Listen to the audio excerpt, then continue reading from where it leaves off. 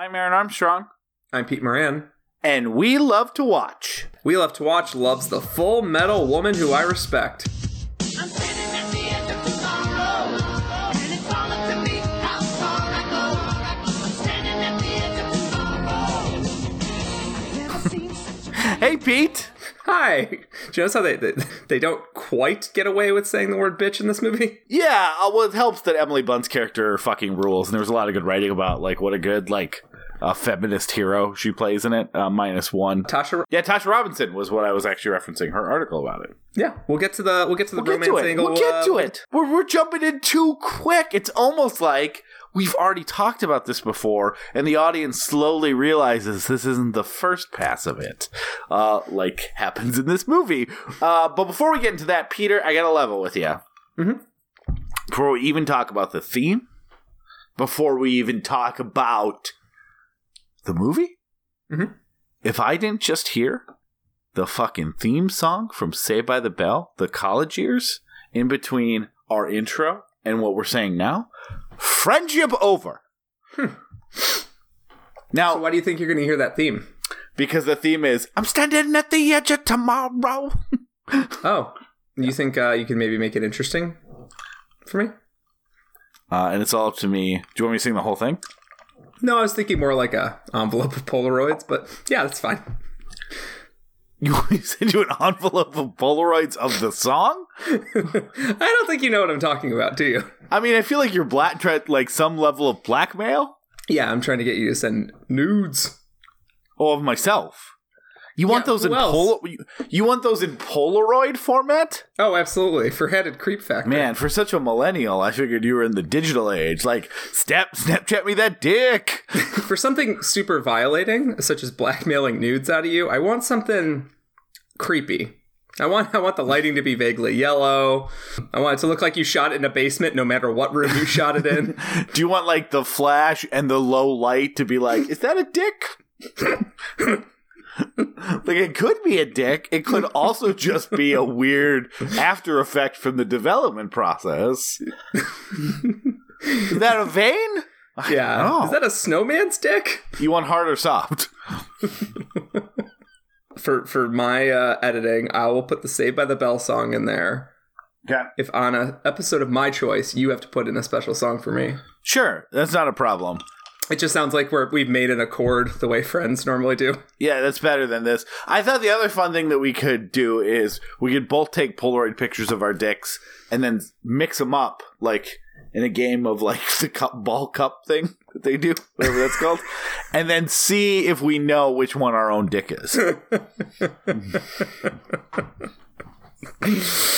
Oh, man. I mean, we probably could tell from like, even if for some bizarre reason we're dick twins, which it's rare to meet your dick twin, I imagine. Mm-hmm. But even if that, I feel like we'd be able to tell from context clues, like, oh, that is clearly your house in the background. I had a ski accident, Aaron, and now my dick has a brace on it. So now it's going to be very obvious. But it's not a cast. You just take the brace off. Like, you're right, Peter. If it was a cast, I would not support you on your own taking one of those surgeon saws near your penis and cutting off the cast. Don't do it. Well, not what they actually do is they cut the whole thing off and then they slide the wiener out of the cast and put it back on. Yeah, it feels like with a wiener, you just pull it off. Right? Like, what would they have to cut? It's just a cylinder. Mm-hmm. Like, with your hand, they usually, like, affix it to fingers and some other things that makes it hard just to rip it off. But, like, do you think they put it on your balls? Oh, yeah, obviously. Because otherwise, where else? It needs a sort of anchor.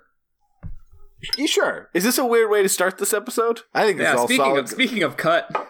It's all solid gold. It's where we love to watch. We're a movie podcast. We pick a theme. We do movies over the course of a month around that theme. Yeah, it sounds right. And if we remember, we compare and contrast. And this month, we're in our second week. Or are we?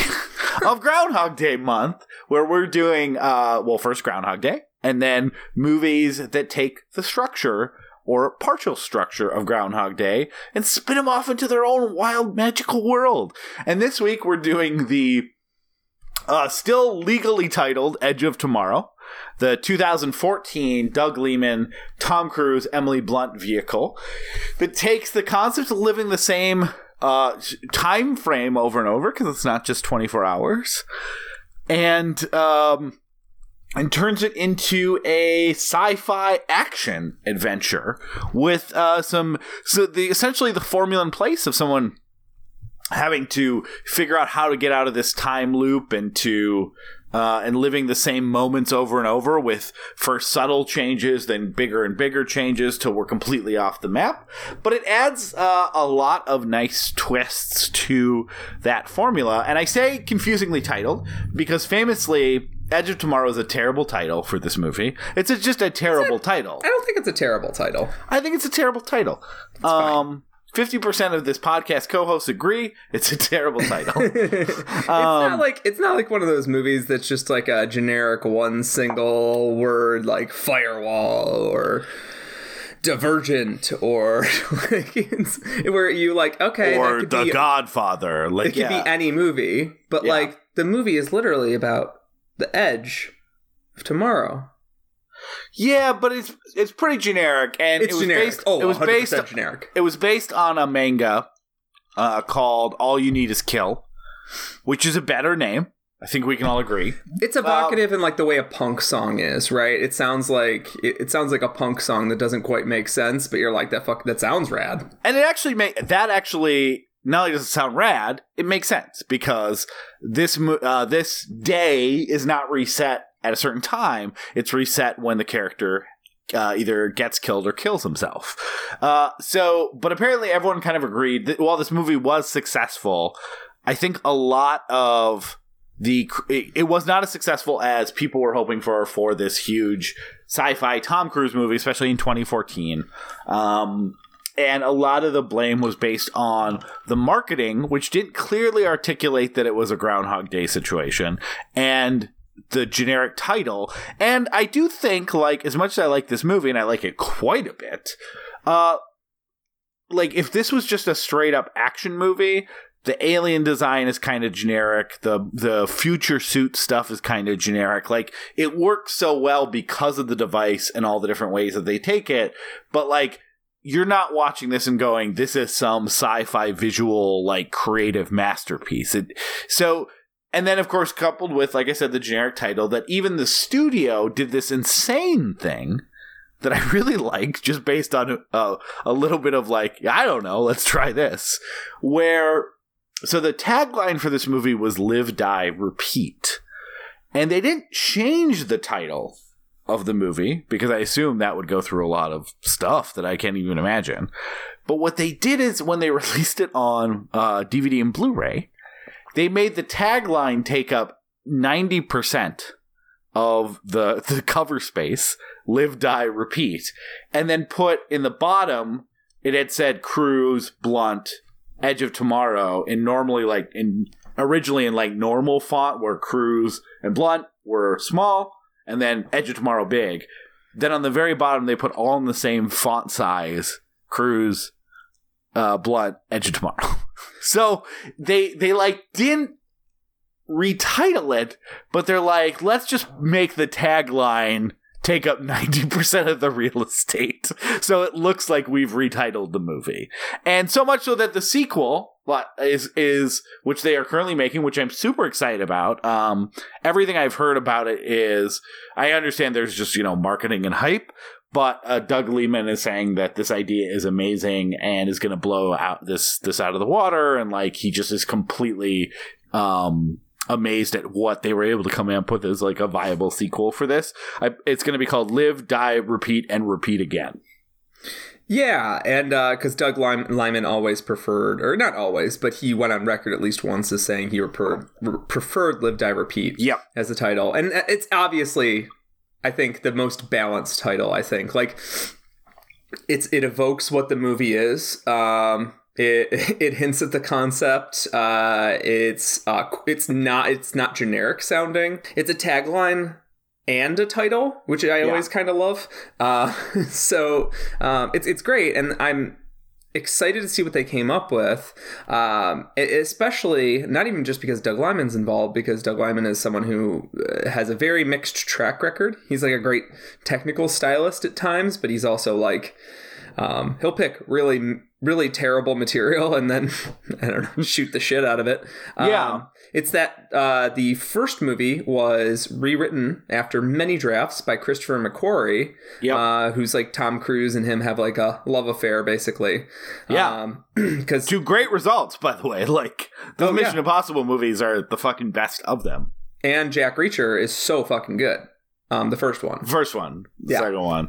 Yeah. And Christopher McQuarrie directed all of those, and he wrote the script for. He wrote the rewrite of the script for Live, Die, Repeat, Edge of Tomorrow, and he basically took like. He's talked a bit pretty openly about how in interviews how it was an adaptation that was bought as like a script adaptation, and then it went through multiple rounds. And Doug Liman liked parts of each one and grabbed parts of each one, and then eventually, by the time Christopher McQuarrie got in there, he was like hired as a Hollywood fixer. Yeah, after Usual Suspects, and then The Way of the Gun failed. That was his job. Basically, I'm going to come in and fix scripts. Yeah, and he made a good living doing it, but he had almost no notoriety in Hollywood. He was basically, or outside of, Hollywood insiders. He was someone who just like, he'd come in, he'd write some really good shit, he'd break the story if he like couldn't figure it out, and he'd throw away a bunch of trash. He's also famously the one who came in on the Mission Impossible series and said, "What do you mean you're trying to bring in Jeremy Renner?" Jeremy Renner, yeah. And replace Tom Cruise. Tom Cruise is fucking Mission Impossible. And basically reset the series in a way that, like, I don't know anybody who does. I don't know if, Rogue Nation, Ghost Protocol, or Fallout, which one's going to be everyone's favorite, because they're all amazing. But, like, one of those is probably one of those favorite. 3. Yeah. Yeah, it's probably not one of the first 3. Yeah, because he did the rewrites on Ghost Prots. Yes, and he was like, "Wait, what the fuck are you doing?" He was like, because it was supposed to be way bigger on the Renner, and he's like, "This is dumb. People see these movies to see Tom Cruise do crazy action shit because this is his one franchise. This is before, so." Mission Impossible, when it comes to Tom Cruise, is unique because he basically didn't do sequels except this one, which was like his, right? It was a Cruise Wagner production. He was like, this is going to be my thing, and I'm going to keep hiring these directors that I love and I want to work with, and I'm going to make them do Mission Impossible movies. So you have like, Brian De Palma and John Woo do the first 2, J.J. Abrams, like hot off the success of Lost, doing the third one. And you have why the fuck am I forgetting his name? Brad Bird did. Brad Bird, yeah, Brad Bird do Ghost Prots, and then but Tom Cruise. I'm not surprised. Tom Cruise was like, "Hey, this guy that says don't get rid of me, I'm into that." Incredibly savvy, because it basically earned him his career back. That got him Jack Reacher, which is sort of his like Hollywood. It was like his Hollywood SAT or something. Like, it was like him buying his way back in by saying, okay, I'm just going to like overperform at this straight over the plate, moderate expectations in terms of budget, moderate expectations in terms of critical success. I'm just going to weirdly make a cult movie out of this generic ass looking movie. And then that got, and for, producers and such who are impressed by that stuff, that helped give him enough cachet. Then when Tom Cruise says, I want Christopher McQuarrie to do this, he gets in the room. And so Tom Cruise was attached to this movie long before Christopher McQuarrie was. Christopher McQuarrie was brought on as a fixer, which is, it's a good entry point for him to sneak his way into the franchise. And then eventually he was like, "Oh, this is bullshit," and pretty much reconstructed the movie, working with Doug Liman, who's kind of semi-famous for being hard to work with and like doing day 1 reshoots and shit like on day 2. So he McQuarrie came in, him, along with Tom Cruise and Doug Liman, kind of wrangled this thing together, and it became a sort of critical darling, but also a movie that audiences very much slept on. But it's becoming one of those movies where, like, you mention it to someone and they get like really excited about it. Like, oh, you saw that too? Yeah.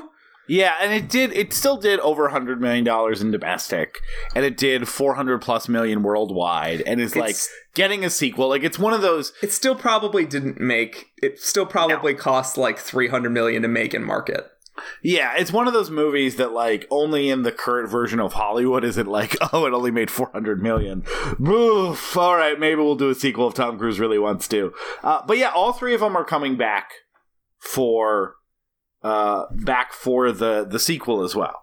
Which is you figure they would have dumped Lyman and just brought in McQuarrie. So let's talk about Lyman a little before we get into the movie proper, because Lyman was one of those guys, and I'm a little bit older than you, where I was all in on Lyman.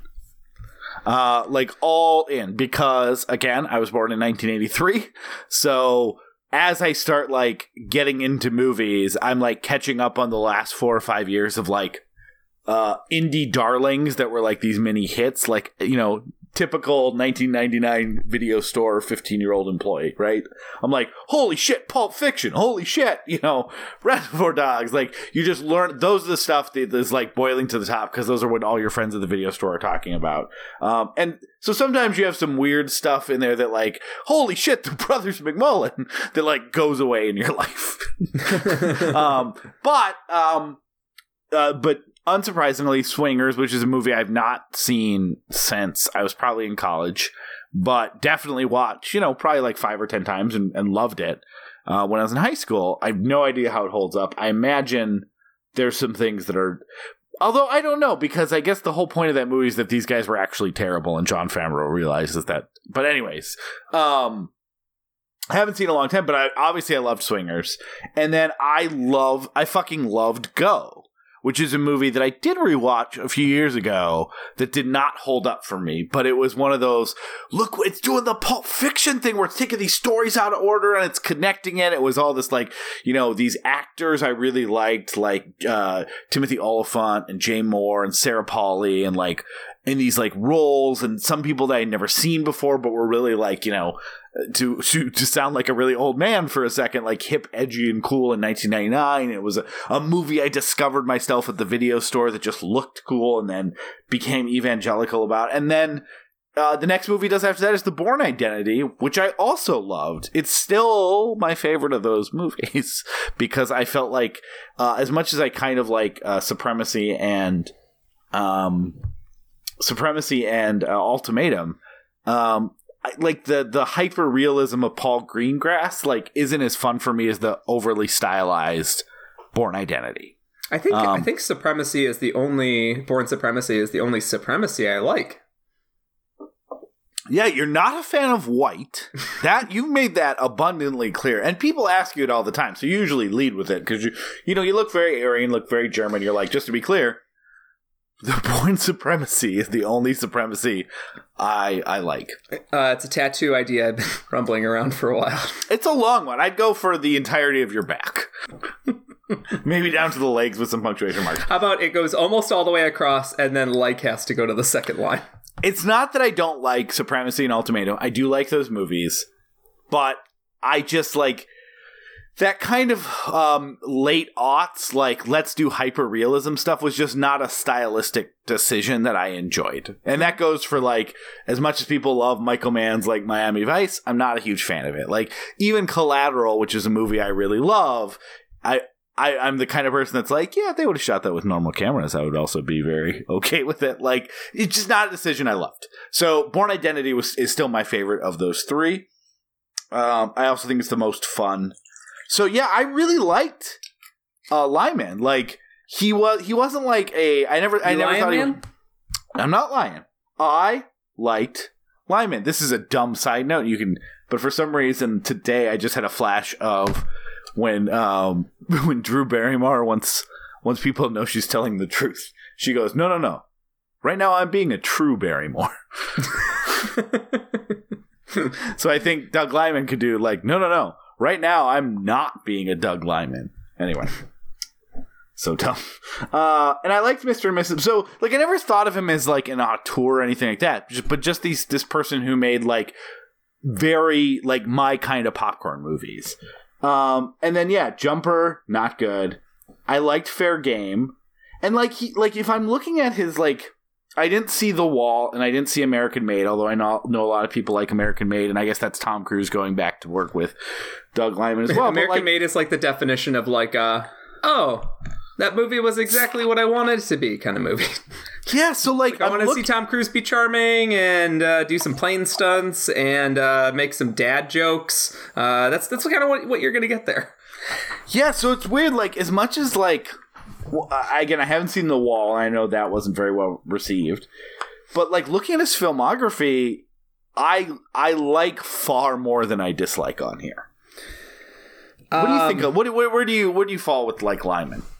I was never a fan of Swingers because by the time I discovered it, I was like that kind of Vince Vaughn era of like bro humor was lost on me, and the idea of this one being just a little subversive to that was not like enough for me. That's why I liked. Did you ever see Made? No. So Made is like John so it's basically still Favreau and Vaughn. It came out in 2001. I really liked it when it came out because it was like, hey, you know, Vince Vaughn is like, we kind of hint that maybe his life isn't that happy and he's not cool. What if Vince Vaughn plays a character who's seen Swingers too many times and thinks he's that guy, but is completely intolerable to everyone else in the entire world? So I did like that, like Johnny Favs immediately like was like, okay, I don't know if people got how toxic he was. I'm going to put it to not 11, but 18.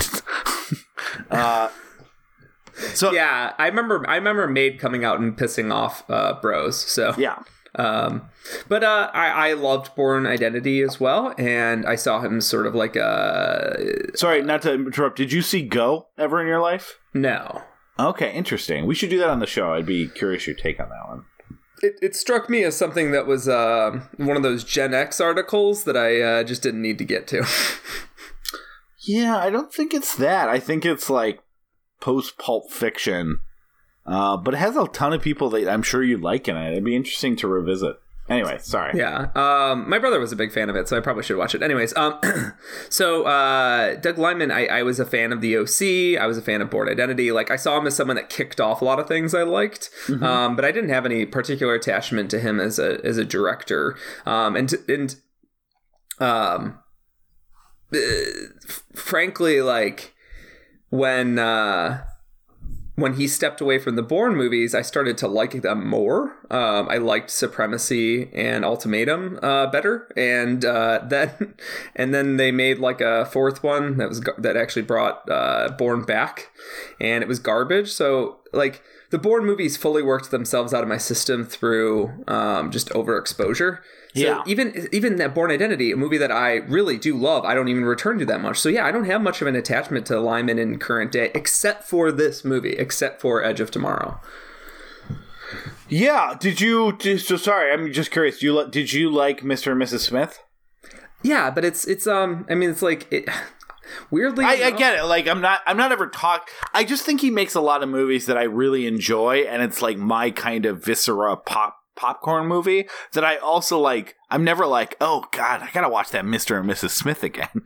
Like, yeah. But like, Mr. and Mrs. Smith is also like expertly crafted. Like he's one of those guys who's like. He's a technical stylist that, like, if you just point him in the right direction, he'll bring you back results. He'll bring you back heads. But the problem is, like, I just think he gets attached to a bunch of bullshit very often. Like Jumper. Like Jumper is one of those movies that's like weirdly well made for how fucking stupid it is. Yeah, I think he's one of those people that is completely dependent on his screenwriter. We talked about that with someone recently, that it's like he's gonna make your movie he's gonna make your movie look good, be visually interesting and fast-paced and well edited, all that kind of stuff, but like he is not gonna fix your story if it's broken. So absolutely not. But I think in general he has, like, again, he hasn't made for the most part masterpieces, but he's made quality, like 7 to 8 out of 10 entertainment, I think. Even Fair Game, the movie about Valerie Plame with Naomi Watts, which is him like taking a different path of like a more claustrophobic type of action movie where it's like, you know, political thriller in houses with people like running back and forth and putting papers. Like, it's a very well made movie, and Naomi Watts rules in it. Yeah, and to be more charitable to him, he's someone that changed TV and film a few different times. So yeah. Swingers changed the bro comedy forever. You don't have the Will Ferrell, what's it called, Gary Sanchez sort of model. That sort of like bro comedy model. You definitely don't have the Hangover movies, and I mean, I guess that would mean there's no Joker, so arguably for the worse. And you don't have the OC completely changed what teen dramas were, so you're not. Yeah, that kind of was like the CW template, right? Afterwards. Yeah. And afterwards, like when the shows started to get more dramatically grounded and more violent, or, you know, more adult in their themes, like Gossip Girl was like a direct reaction to the OC.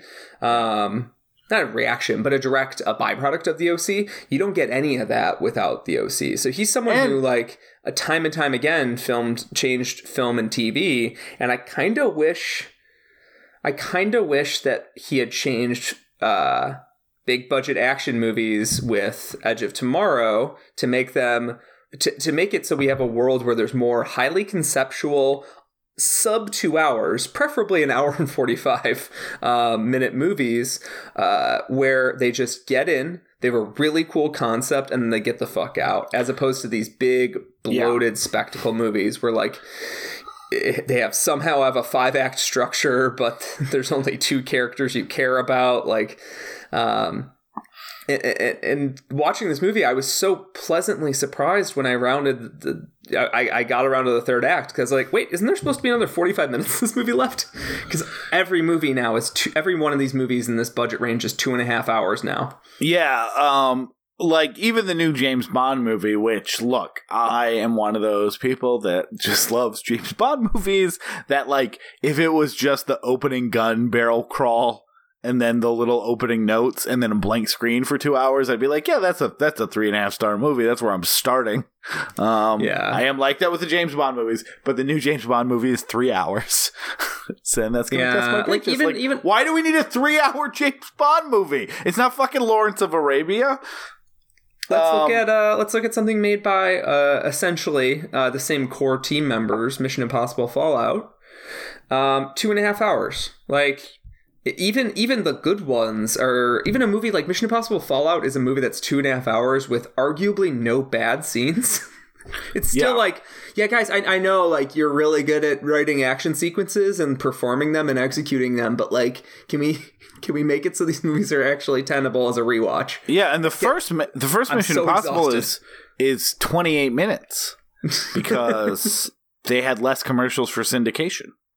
Oh yeah, that's true. That's so true. TV show. The other thing I don't think we give Doug Liman credit enough for, Lyman. I've always called it Lehman, but you're saying Lyman, and you tend to be right on pronunciation things. So I'm just going to change my entire worldview in a matter of seconds and do my best. But the other thing we really got to give him credit for is that without him, I don't think that Phantom Planet would be the #1 selling band of all time, because he really introduced it to the world as singing about how California doesn't care in the famous theme song to the Orange County.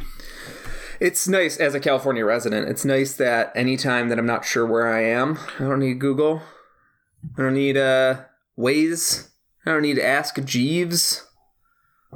I just turn on Phantom Planet and they tell me, California, here we are. Which is not helpful to Pizza Man. We are having fun, California. I don't know those lyrics. You can put in anything. That's the brilliance of Phantom Planet. California, here we are. Yeah, is it Here We Are? I thought it was We Don't Care. We don't care. That's Here We Are. Oh, yeah. See, like I said, that's what the Phantom is. Oh, I think the Phantom and Phantom Planet is that you can put in whatever lyrics you want, and it's fine. I'm really incapable of coming up with a joke to connect our friend Douglas Lamont and Doug Liman, but both swingers. Oh, absolutely. Both are money and they don't even know it. They're living like there's no tomorrow. And we're on the edge tomorrow. So before we have jumped at least once before. Yeah, definitely. Before we get into the movie proper, which is right around the corner, one thing I want to do this month is to talk about how this structure differs from its progenitor in Groundhog Day. I like the word progenitor. Can you say that again? Progenitor? Ooh, I like that. It's from a series called Resident Evil. And I know. It's the first virus. It felt good to hear it out in the wild. I know. I'm trying to bring it back. Sorry, I didn't mean to interrupt. I just got... No, I can say more words. Chills. I rarely get congratulated of the words I say around Peter. Normally, I get nothing but derided. So it felt good for me too. Can you teach your daughter the word progenitor tomorrow? Yeah, sure. She'll say progeria for about a year, but it's about the slow. Oh, which daughter? Do you want the young one who still yells at Alexa, and then gets mad that it doesn't recognize her voice, or do you want the older one? I think it's your fault for not changing Alexa's name to Alexa. Alexa! Alexa's not working. Real conversations we have because I play her music on Alexa and she wants to participate. So hold on. Okay. So the big differences between this and Groundhog Day is that he's not reliving the same day. He's reliving not a set amount of time, that essentially he has to die by the end of what is the second day or potentially third day. It's a little unclear. I think it's the second day. The blood just can't leave his system, basically. Exactly. Like he can't recycle his blood. Two, they explain why this is happening. Obviously, in Groundhog Day, you never find out why. You never find out the reasons for it. Here, the big hook of the mystery, which is solved pretty quickly about why it's happening. But then the whole point is, how do I use this power to stop another thing that's happening? And then the third component is that he has to die each time, as opposed to just it resets, that he has to be murdered, and so he always has a violent ending, sometimes initiated on accident, which is a lot of very funny scenes, sometimes initiated by him on purpose, and also it also allows all these funny scenes where Emily Blunt just gets frustrated or the training didn't go well and knows how to reset the day. So it's that ability to reset the day at will. The other big component that they literally use a handgun to the brain as a bullet to the brain as the restart checkpoint. The other big difference is that the repetition of this timeline ends right before the third act. So the third act of this movie, and actually what I think is the weakest part of this movie, which we'll talk more about in the episode proper, is with that power stripped away, can they save the day? Because in this movie, it really is a power.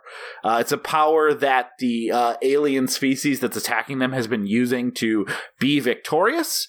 And it's a power that, when stolen, can allow the humans to potentially win the war. And it is funny to consider it in that way, because in Groundhog Day, it is never really seen as much of a power besides some low-stakes personal gains, for the most part, for Phil Connors. But you can see, if this actually existed in real life, especially with the ability to end it at any point, why it would be a power to basically do whatever. It's why they talk about how the aliens are undefeatable, because when one of their generals dies, they just learn everything they can from that and start over. And it's just a complete reverse of the way that Groundhog views it, as a curse to a superpower that can turn the tide of the war. And then Emily Blunt's character is extremely frustrated that she lost.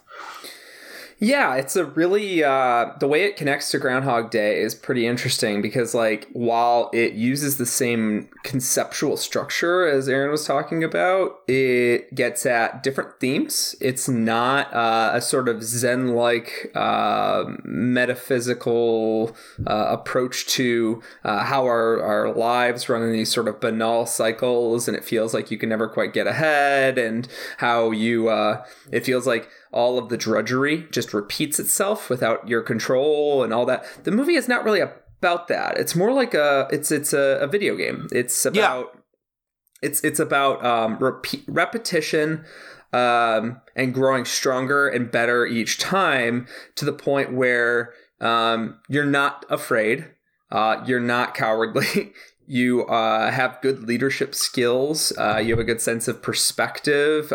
You aren't as petty about things. You're more selfless. And that's why the third act for me actually kind of works, because all of a sudden, like, his superpower gets stripped away from him and everything matters all of a sudden. And sacrifices all of a sudden matter and have dramatic heft again, where, like, for a long time, there's literally like we get introduced to this J Squad, which is basically like their aliens, like Colonial Marines group. What made you think of that? The fact that Bill Paxton's there? It's more of a comedic thing when these guys die early on. Like, it's death is so trivialized that it becomes this sort of like fun little farce. And then as Tom Cruise, it lives in this awful limbo, and he gets more and more frustrated as time goes on. It feels like more of it's like a commentary on war, and how war just grounds down your soul, and how like the feeling of hopelessness is completely antithetical to true leadership and true bravery and true courage. Yeah, I am glad you got that from the movie. I don't really get that from the movie, but not to Monday morning quarterback or whatever else, Monday morning film direct. I like where the movie was going thematically about, like, even within the bounds of war, you can't save everyone. And I thought the movie would, like, when he reaches that point in the place where he's like, hey, I've done this a million times and you die every time. I don't know what else to do to get past this. And I think I feel like the third act grappling with that more would have made for a more emotionally resonant movie about the cost of war. But anyways, we're really getting into it. So, Peter, are you ready to talk about the edge? Or just edging of tomorrow? Yeah, I'd love to edge tomorrow. Today I'll come. Yeah, edge. That's not how it works, unless you're in a backwards time loop, Peter. I'll start edging as soon as I'm done coming, okay? Oh, that'll take forever then. You're not going to enjoy it at all. It's not supposed to be fun. Well, I think if anything, sex supposed to be fun. I think if anything, you've made it at least not unpleasant, because you're like, it's fine if I'm edging. I don't want to come again for at least a little bit. This time tomorrow, where will we be? On a spaceship somewhere, sailing across an empty sea.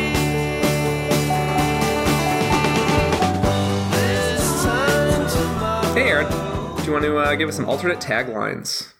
Yeah, Peter, I would love to. Can you tell it was very organic when I asked you for some alternate taglines? It's not like we had a conversation about it beforehand and figured it out. Absolutely not. And then, no. You need to practice your, like, I know you don't, like, we have different styles in recording, and I think that's good. But I think I do it with, like, the, like, welcoming people back from a commercial break on the radio where it's like, Peter, you are... And you're like, hey, hello, Aaron. Welcome to the show. Okay, let's try to both do it as the other person quit. Oh, okay. Hey, Pete, you want to give us some alternate taglines? Sure thing, Aaron. Okay? Now you do it as me. Peter, you are alternate taglines. No, like, don't say your own name. No, I'm introducing myself for alternate taglines. Oh, okay. Say my name, Peter.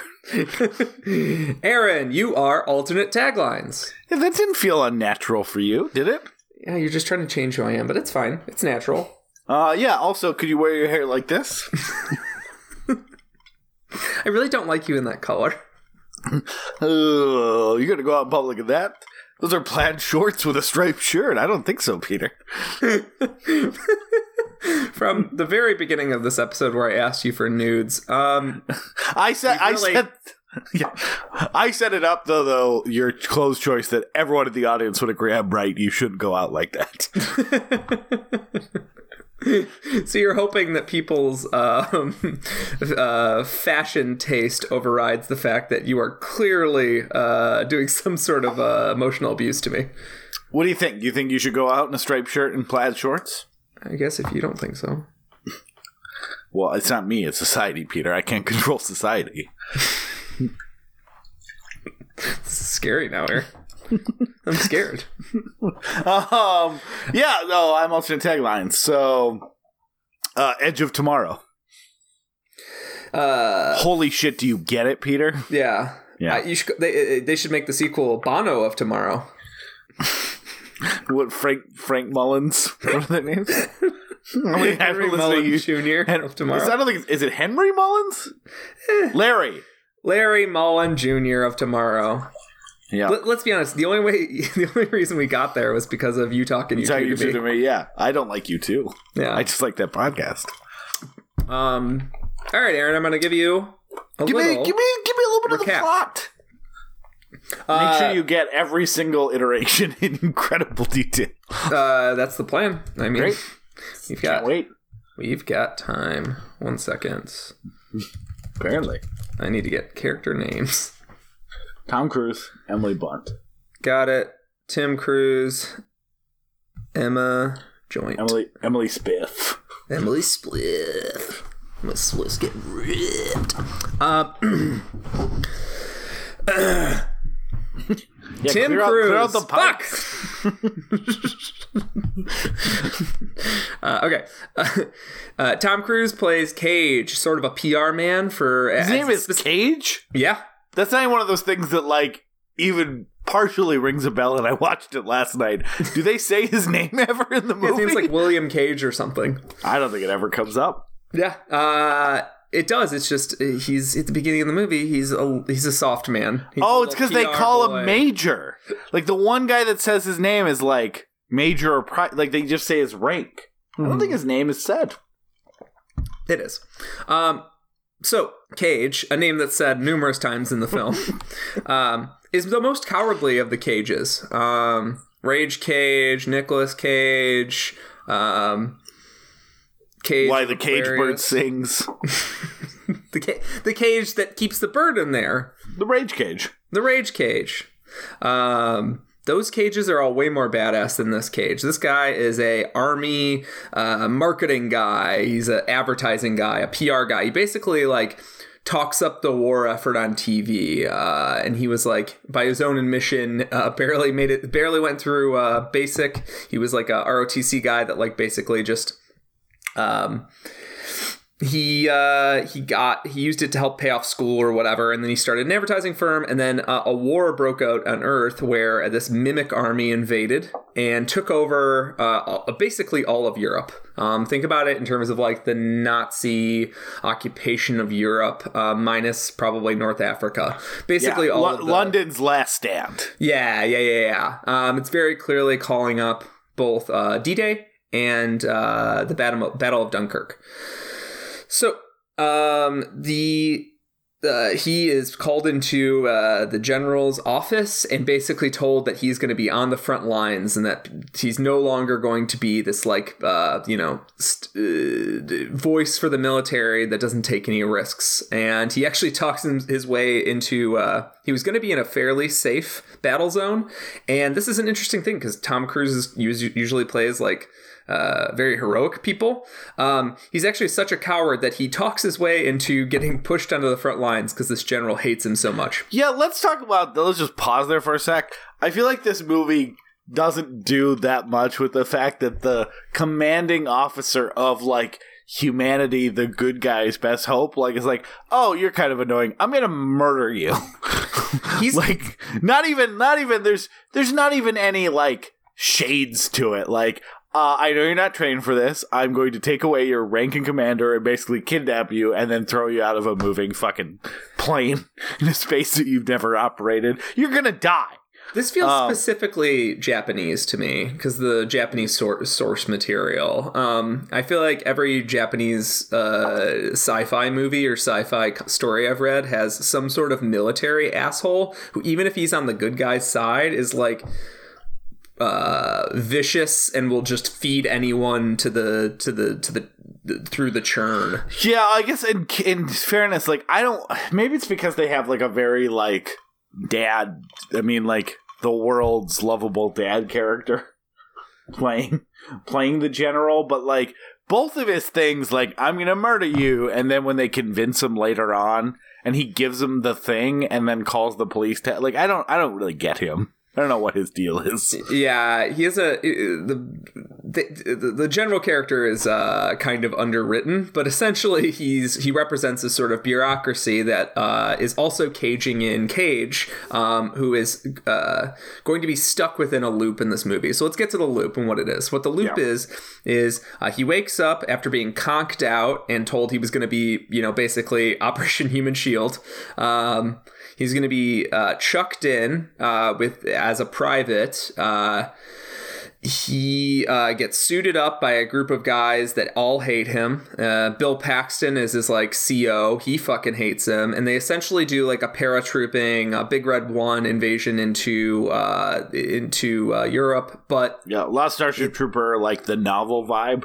Yeah, with big bulking, not quite mechas, but like power armor. Yeah, and they literally drop out like they did in the terrible novel by Robert Heinlein, Starship Troopers. Yeah, so it's they get dropped out, and it's a slaughter. Everyone that he recognizes essentially gets murdered right away. And he also gets introduced to the valor of this like war hero, Rita Vertasky, aka Full Metal Bitch. I don't think they ever get utter Full Metal Bitch out loud in the movie because she punches a dude in the stomach for saying it.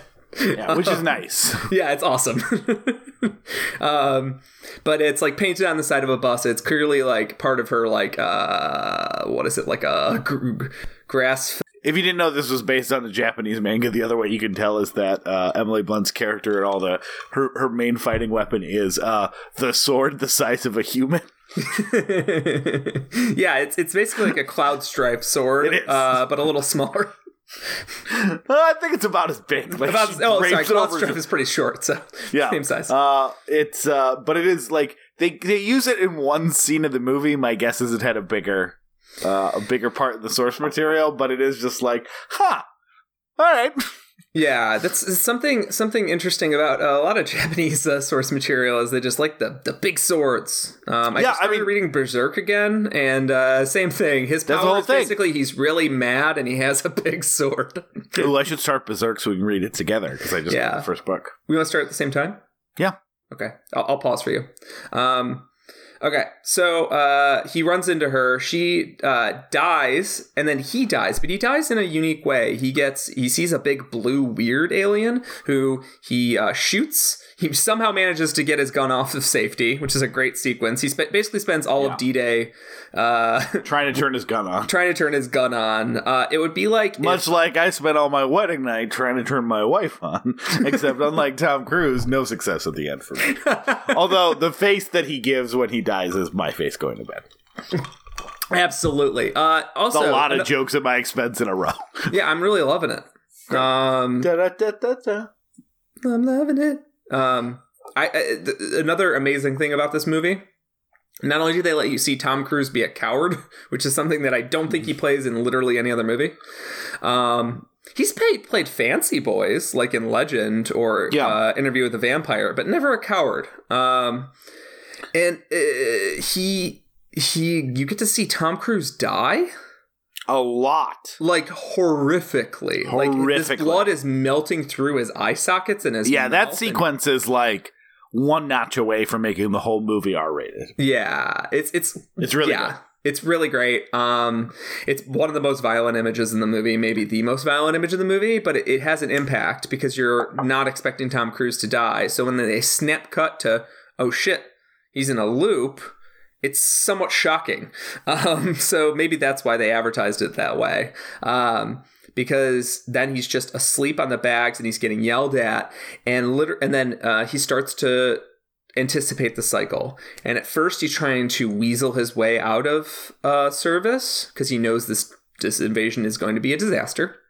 He tries to weasel his way out of service. Eventually he starts to feel a call, like he's like, all right, the only way I'm going to make it through this is if I fight my way through it. Like very self-serving. And then he ends up finding Rita Vertasky to try and get her. He's like, you're the hero. Get us off this beach. And then she realizes, oh shit, you're just like me. Yeah, because he's anticipating everything before it happens. Yes. And she's like, hey, come find me when you wake up. Yes. So Rita, he goes and finds Rita every single day from that point forward to kick off the day, because she's also recycling, but she previously was stuck in a cycle in the battle that made her famous, this Battle of Verdun. She was stuck in a cycle. She got the blood in her as well. And the way that the blood got out of her was she was injured in the battle trying to destroy this Omega head, this big Metroid brain that controls the Mimic army. She was trying to destroy it, and she got injured on the way there. And then she got a blood transfusion from a medic, and the blood is what carries the power. Yeah, that's the one rule. You got to kill yourself by the end of each day, or else your body will dilute the blood. Or something like that could happen, and you'll lose the power. Yeah, so she's got a chip on her shoulder because she wasn't able to stop this war in time, and she went through this hellish experience where she saw her brother die 300 times in a row, and all of her teammates die 300 times in a row, and that's why what sort of made her this like battle hardened. She's sort of seeing, it's sort of like seeing a Bill Murray. Like the movie starts with like a Bill Murray, but like at the end of the movie, but instead of learning to be a good person, he learned how to be like an amazing killer in a way that people don't get the chance to in real life, really. Like you usually by the time you've had enough trial and error in combat, you just die, right? So she got to become this like insane god level killer. Though she's still dying in battle when she's with Tom Cruise, and Tom Cruise is starting to get attached to her. She doesn't remember it. She's starting to get it, but she's starting to get attached to him, in the successive cycles, because he's starting to get attached to her, and he's opening her up, and she's opening up to him, and she's realizing that like, oh, I told you about that. Okay, interesting. Which leads to more opening up, because, well, if I've already shared that with you, obviously I can share the next part of that with you. And the way that this movie is geniusly edited is that, like, it never drags. It never feels like you're watching the same shit too many times. How to effectively communicate the point of the scene, and then make it such a cool scene that you remember it. And so when they have to go back and reference the scene, you're not completely fucking confused. Yeah. And one thing, I'll pause here a little bit. One thing this movie does that's interesting and much different than Groundhog Day. Groundhog Day spends a long time setting up its first day and a lot of different components of it. And then spends a lot of time on the second and third day specifically. And then starts going into like not that much time has elapsed. This movie spends a little bit of time on the first day, a tiny bit of time on the second day, and then pretty soon we're just seeing him like go through this battle, and he's like a video game. He keeps getting further and further. Like, oh, he got hit by a bus now, or a tanker or whatever. This time he avoids it, and then the Emily Blunt stuff happens really quick, where he's already like. Where he's like a master, which is he's already like a master of the battlefield, right? So like all that happens in like 20 minutes, and it leads to something I think this movie does very well. Is it doesn't let the audience in on where this is in the time loop, right? So we start jumping into these scenes that we've never seen before. And you're struck by like, this could be the first time that this is happening. And then all of a sudden, Tom Cruise will reveal, like, yeah, I've actually done this thousands of times. And that adds to the scene. And then other times, like when he goes back to the general, and you're not sure where you're watching in the loop, and Emily Blunt's like, all right, now what do we do next? And he's like, actually, this is new. We haven't gotten this far before. And that's a very fun inventiveness, because in Groundhog Day, it doesn't matter, right? You're seeing different permutations and variations on these corners of the town. But since this is, again, more video game where you're trying to advance the effort that you're putting in, finding out that this is actually a level that I've been stuck on for a while, or, oh shit, I just got past that boss for the first time, as the characters, or more specifically Emily Blunt, is finding out about him, is a very interesting choice that I really like. Yeah, and another interesting connection to Groundhog Day is that her character's name is Rita, which is also Andie MacDowell's character, which is Who's the Chris Elliott? Bill Paxton? I don't know. Bill Paxton is Ned Ryerson. Yeah, that's who just comes in to troll him. Like, he's just a troll at the beginning of the story. Major? Paxton? I don't know what his name is. And then eventually Tom Cruise is clowning on Bill Paxton and all of that. Like, maybe that's the corollary. But it's funny that they have Rita. Yeah, that is odd. Because it's not saying that those characters are the same. It actually helps you contrast in how differently the characters work. Because in Groundhog Day, it would feel kind of like a burden to put on Rita. On Andie MacDowell's Rita to let her know about the cycle. Instead, it's better that Bill Murray just has the cycle. He treats it almost as this like cursed power, and he just works his way through the cycle, sort of accepts it as a manner of existence. And then in this Rita, the fact that he gets to team up with her and every day explain it to her, but like she's such a badass that it doesn't feel like it's like a. Not to say Andie MacDowell's Rita isn't like a strong character, but this Rita has like been through the exact same experience, so it doesn't feel like it's like a cruelty to make her mentally go through this strain every day in order to join his little army. Yeah. They finally get to a point where they actually get some traction with the general, and the general then's like, here's the thing you need, and then immediately calls the military police on him, and in the escape, Tom Cruise gets injured. They're not able to kill him, and they give him a blood transfusion. Thus kicks off the end of the movie, which is Tom Cruise, who has some control over the events, but almost none at this point, because he can't hit reset, and now the stakes are way higher. Oh, sorry. It's my fault probably for interrupting, but we passed over the fact that all these aliens are controlled by Hive Mind, not the most original, and what they've been trying to figure out is where the Hive Mind is. Yeah, I touched on that. Earlier, but did you? Sorry. We need to dig into that for a minute. Like, you're right. There's a Hive Mind that essentially controls all of them, and spoiler alert, you kill the Hive Mind, you kill the whole army, and it sends out these alphas as feelers. Alphas are the special ones that killed Rita and Cage, and if you kill one and get the blood in your system, then it gives you access to the central nervous system, which means you have access to time travel, and it kind of uses these death and rebirth cycles as Aaron said. It's almost as Aaron said, like strategizing. So it's basically like a computer running probabilities and running simulations almost, but with real bodies and real pain. Yeah, it's a video game with unlimited lives, and you're playing on easy. Yeah, so you'll eventually get through it. All this alien cares about is winning, and it thinks it can't lose. So all it does is just sit and just reset. And nobody knows about it except for people that are tied into the system, such as Cage. So then at the third act, the goal is to kill the Hive Mind, win the war. And that's the information they get. Yeah, finally get the information of where the Hive Mind is located.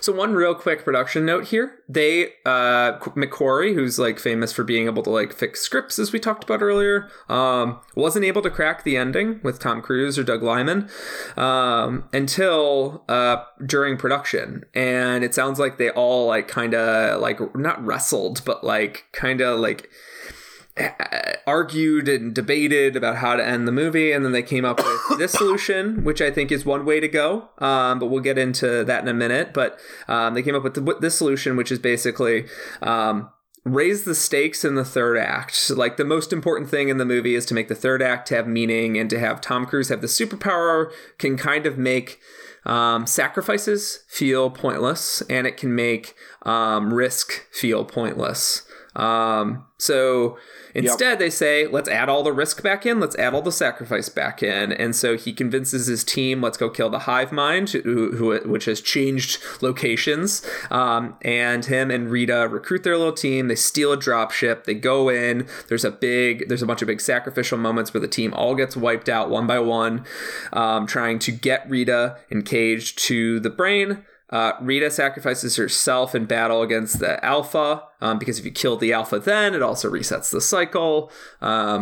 Wouldn't work. And then Cage swims down, kills the hive mind, and but is killed in the process. And the hive mind's blood mixes with his blood. And we're not really sure what's going to happen here. And then he wakes up on a helicopter in a different location than when he started. Wakes up on a helicopter. VE Day 2 has happened. He is there basically to... he's gotten to the next day. He's back right before... No, he hasn't. He's gotten before the beginning of the movie. So he's at the same location he would have been, but instead of right having before to... we saw... Yeah. Yeah, instead of getting chucked into battle, he's back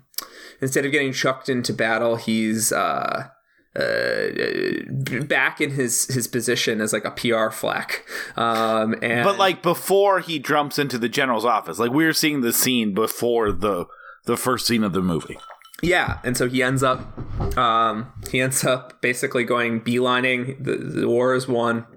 He beelines to Rita, who doesn't recognize him, and he smiles knowingly because even though he thought he lost her, he thought he lost the whole crew. He got to save them, he got to save the world, and he got to save the people that he cared most about. Can I say also that it's a smash cut to the weirdest choice for a song to end this movie on of all time? Like, I understand only one song ended this movie, but like... the tonal switch from the end of this futuristic movie to I wanna know now, like some weird 2014 era pop music, is odd. Yeah.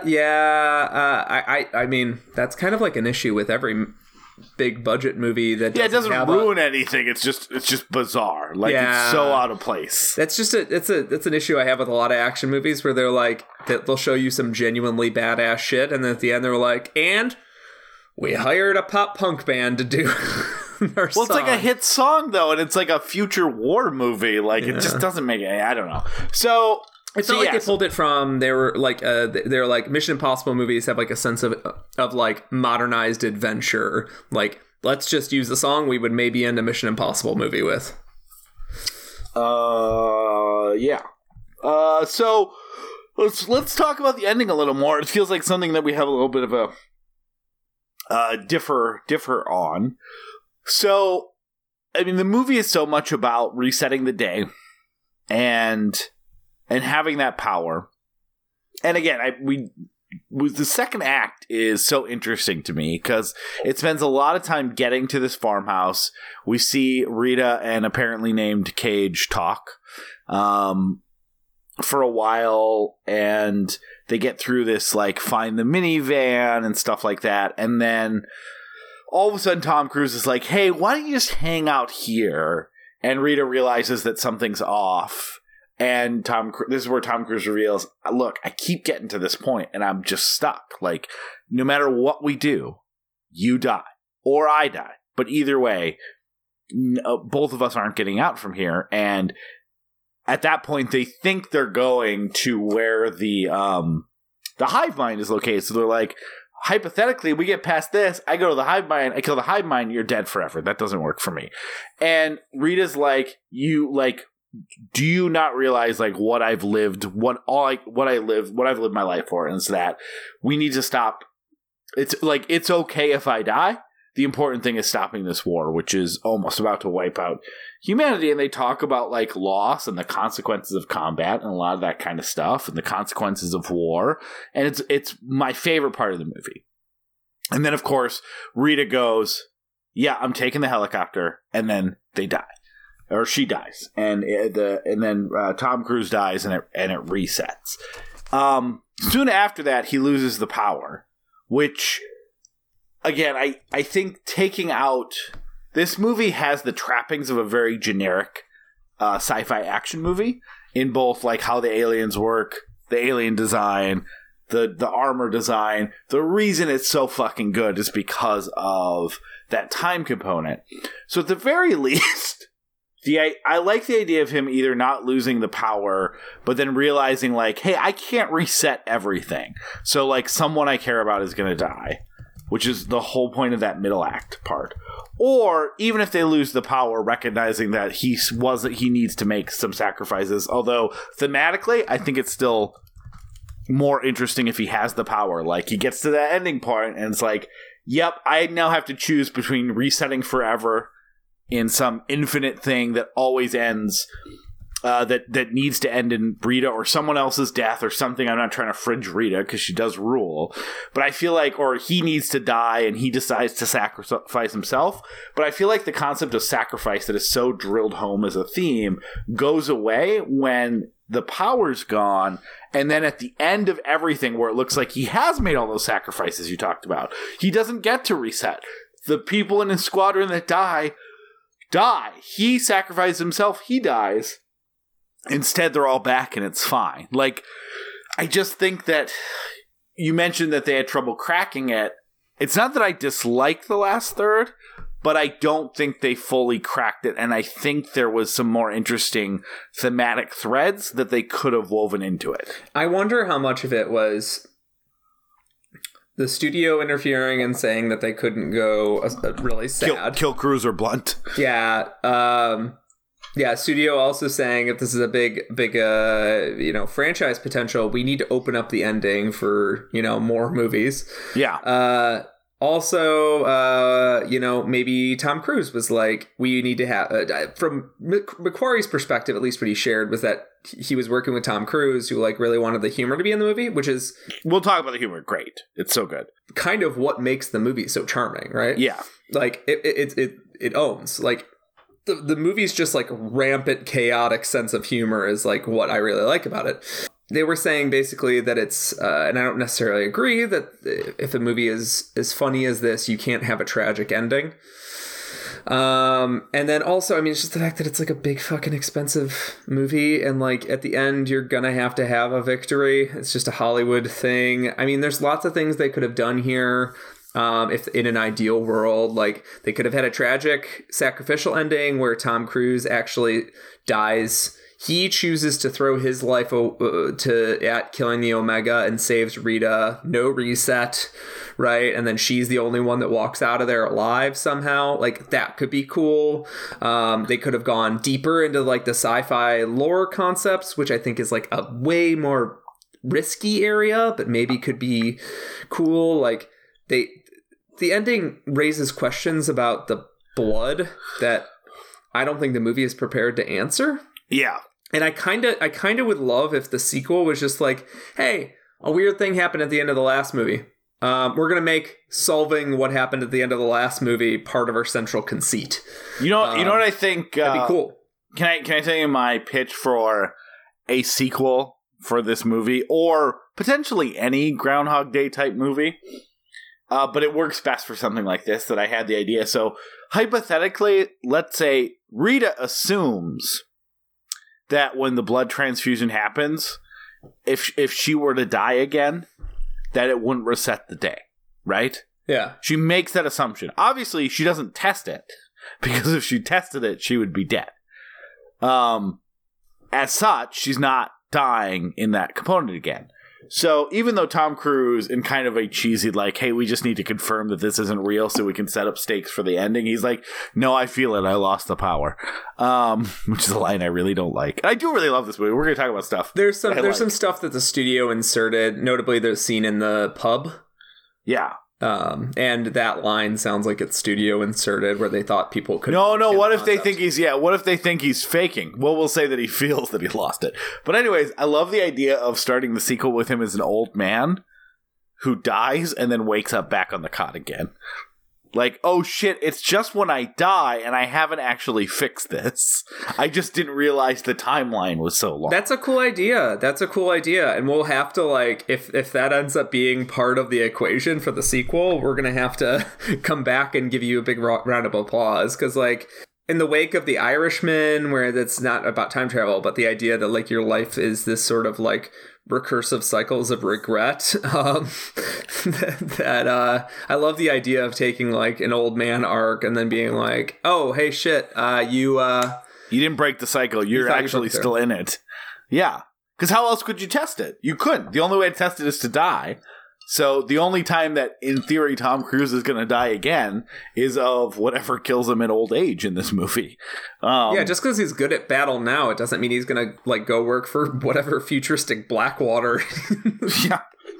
Yeah, he's good in specific battle. It's not like he's gonna... Yeah, exactly. He's actually not. He kept dying over and over. He just got good at the levels. Like, you throw a sequel in him, he's not going to know how all the levels and where all the mobs are hidden. Yeah, John Wick could have knocked this movie out in 20 minutes.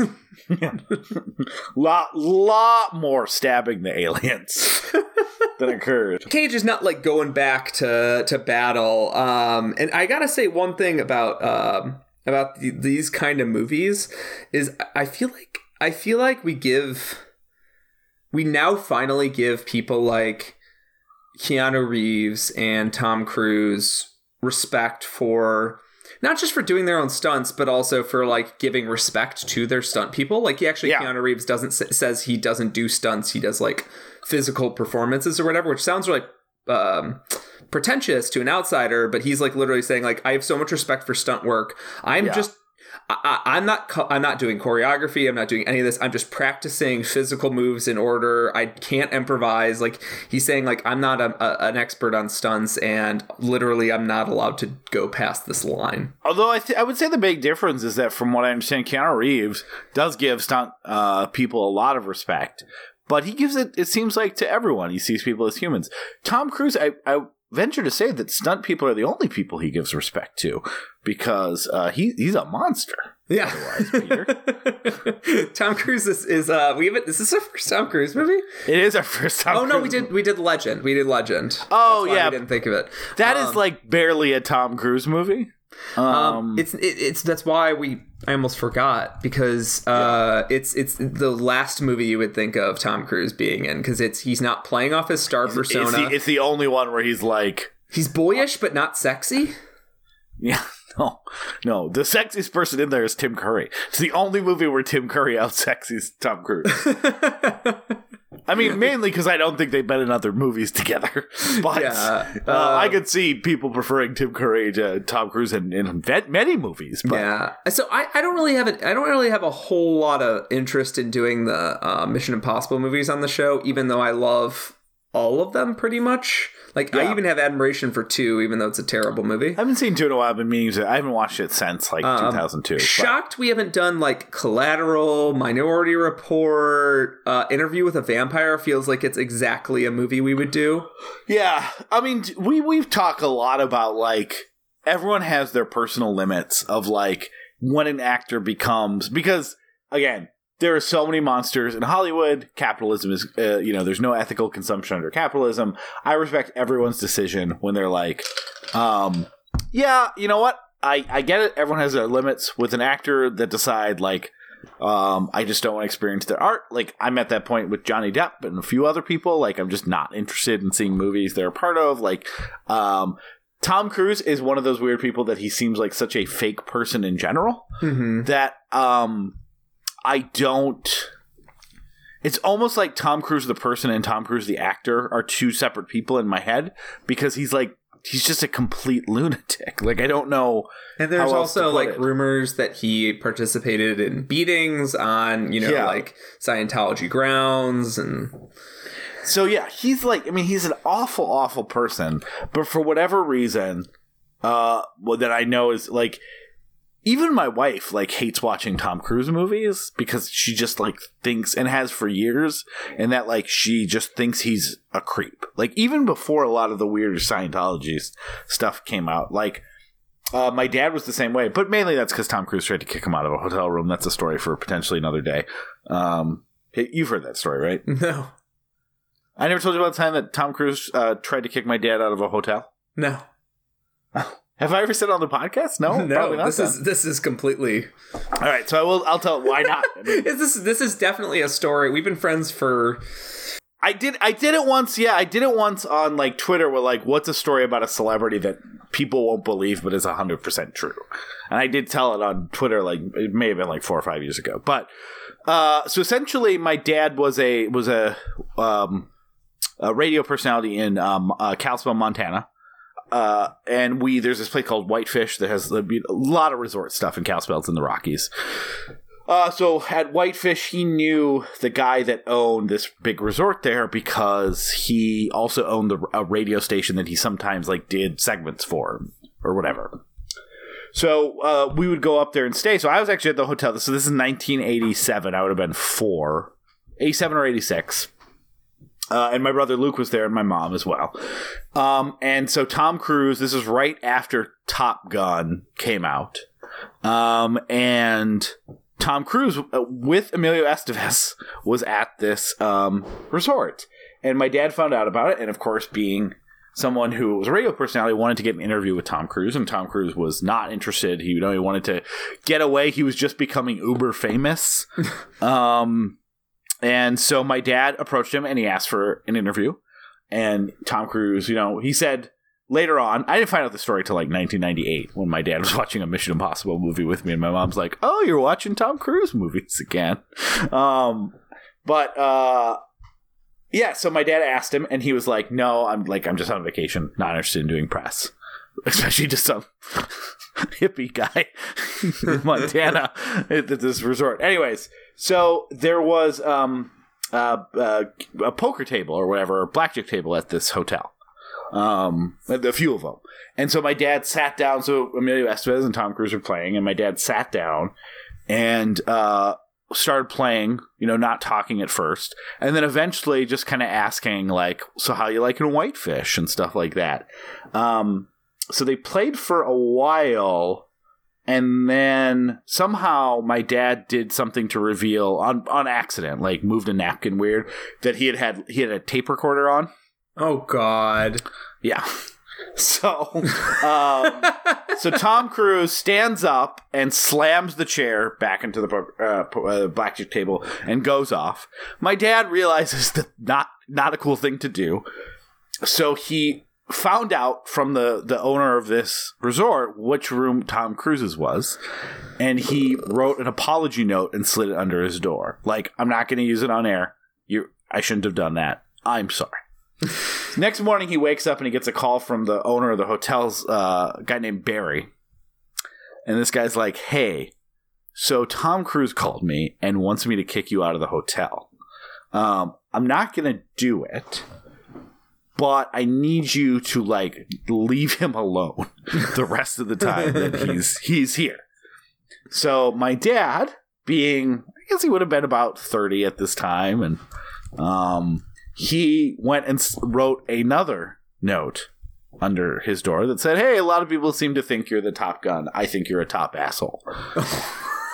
And in my dad is a very interesting character. He's not one admitting he's wrong, but he admitted he was wrong, and then Tom Cruise tried to kick him out of the hotel, which I get it, hey, this weirdo knows where my hotel room is. Get him the fuck out of here. Yeah, and from my dad's that's extremely weird. And from my dad's perspective, he's like, hey, we're just human beings. I said sorry to this guy, and he tries to kick me out of the hotel. Again, I recognize both perspectives, knowing my dad and knowing just that my dad probably wouldn't even recognize, yeah, sure, you're a celebrity, but who care? I don't care that you're a celebrity. So what does it matter? You were just two human beings. So anyway, the next morning, my dad opened up the window and saw Tom Cruise apparently left or decided to check out early, and he said was throwing his stuff into the trunk of his car and kicking his car and stuff. And Emilio Estevez is standing there he was part of this the whole time. They had no interaction. He didn't say anything. I guess they were friends. But my dad's memory, and again, was that he was like violently throwing suitcases into the hotel or into his car to leave the hotel, probably because he probably was annoyed that this hotel owner wouldn't kick this guy out because they were friends. Who's like, That's but quite yeah, a tale, I mean, Aaron. with all the Scientology, it's quite a tale. I honestly thought that I told it on It's this also podcast it's a at some fun point story before. to tell because this is not. My dad was a server in LA, and Tom Cruise tipped poorly or something. Where you're like, yeah, sure, I guess there's the guy who's an asshole. No, this is just it has a weird multi-day story. arc. This is a weird story multi-day about how your arc, dad yeah. ruined Tom Cruise's weekend.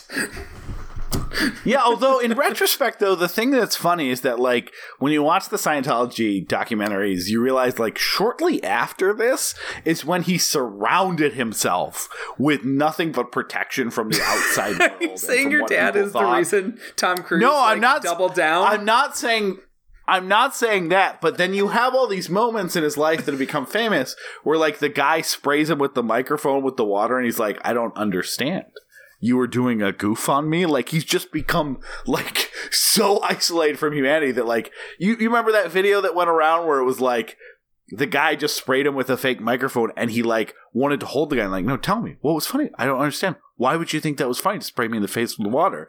And it's not even from a place of anger. It's just, like, pure being perplexed that someone would think that was funny to do to him. I haven't seen this video. The way you're Oh, you describing should. it, the way you're describing it, and the way you've described your father's story, only put me on Tom Cruise's side still.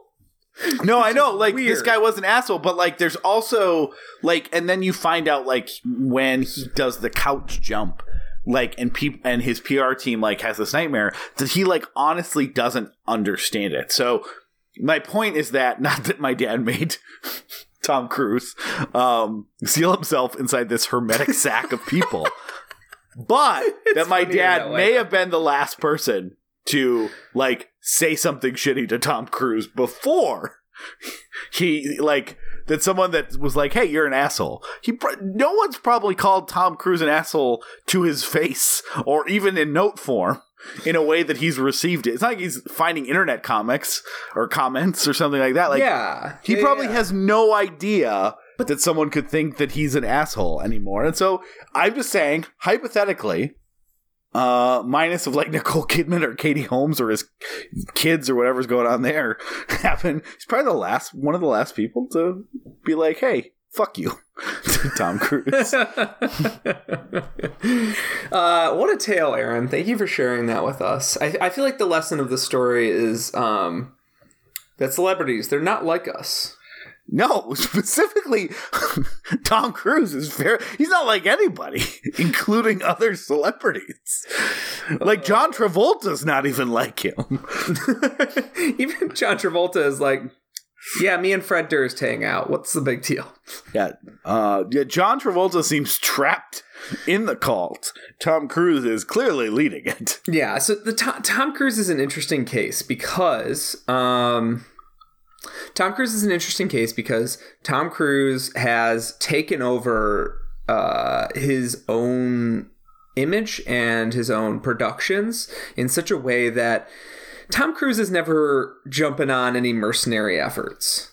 If Tom Cruise is working on a movie, there's always, like, a through line back. Like, he only made American Made because Doug Liman worked with him. Yeah, he has his people. He's like, these are my people. And yeah, oh, you need this? Like, happy to do it. And it depends entirely on your perspective of Tom Cruise, whether that's a creepy thing and that he's a control freak, or if that dude is just, like, living the life and he finally found a way where he could act and be a producer and control, do some quality control on his movies.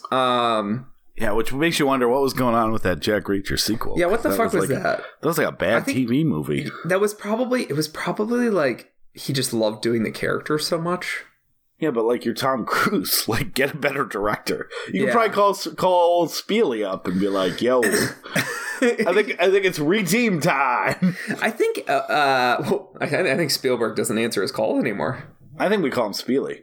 Spieley's doing wheelies right away from Tom Cruise. You think it's because Steven Spielberg saw the Scientology documentary?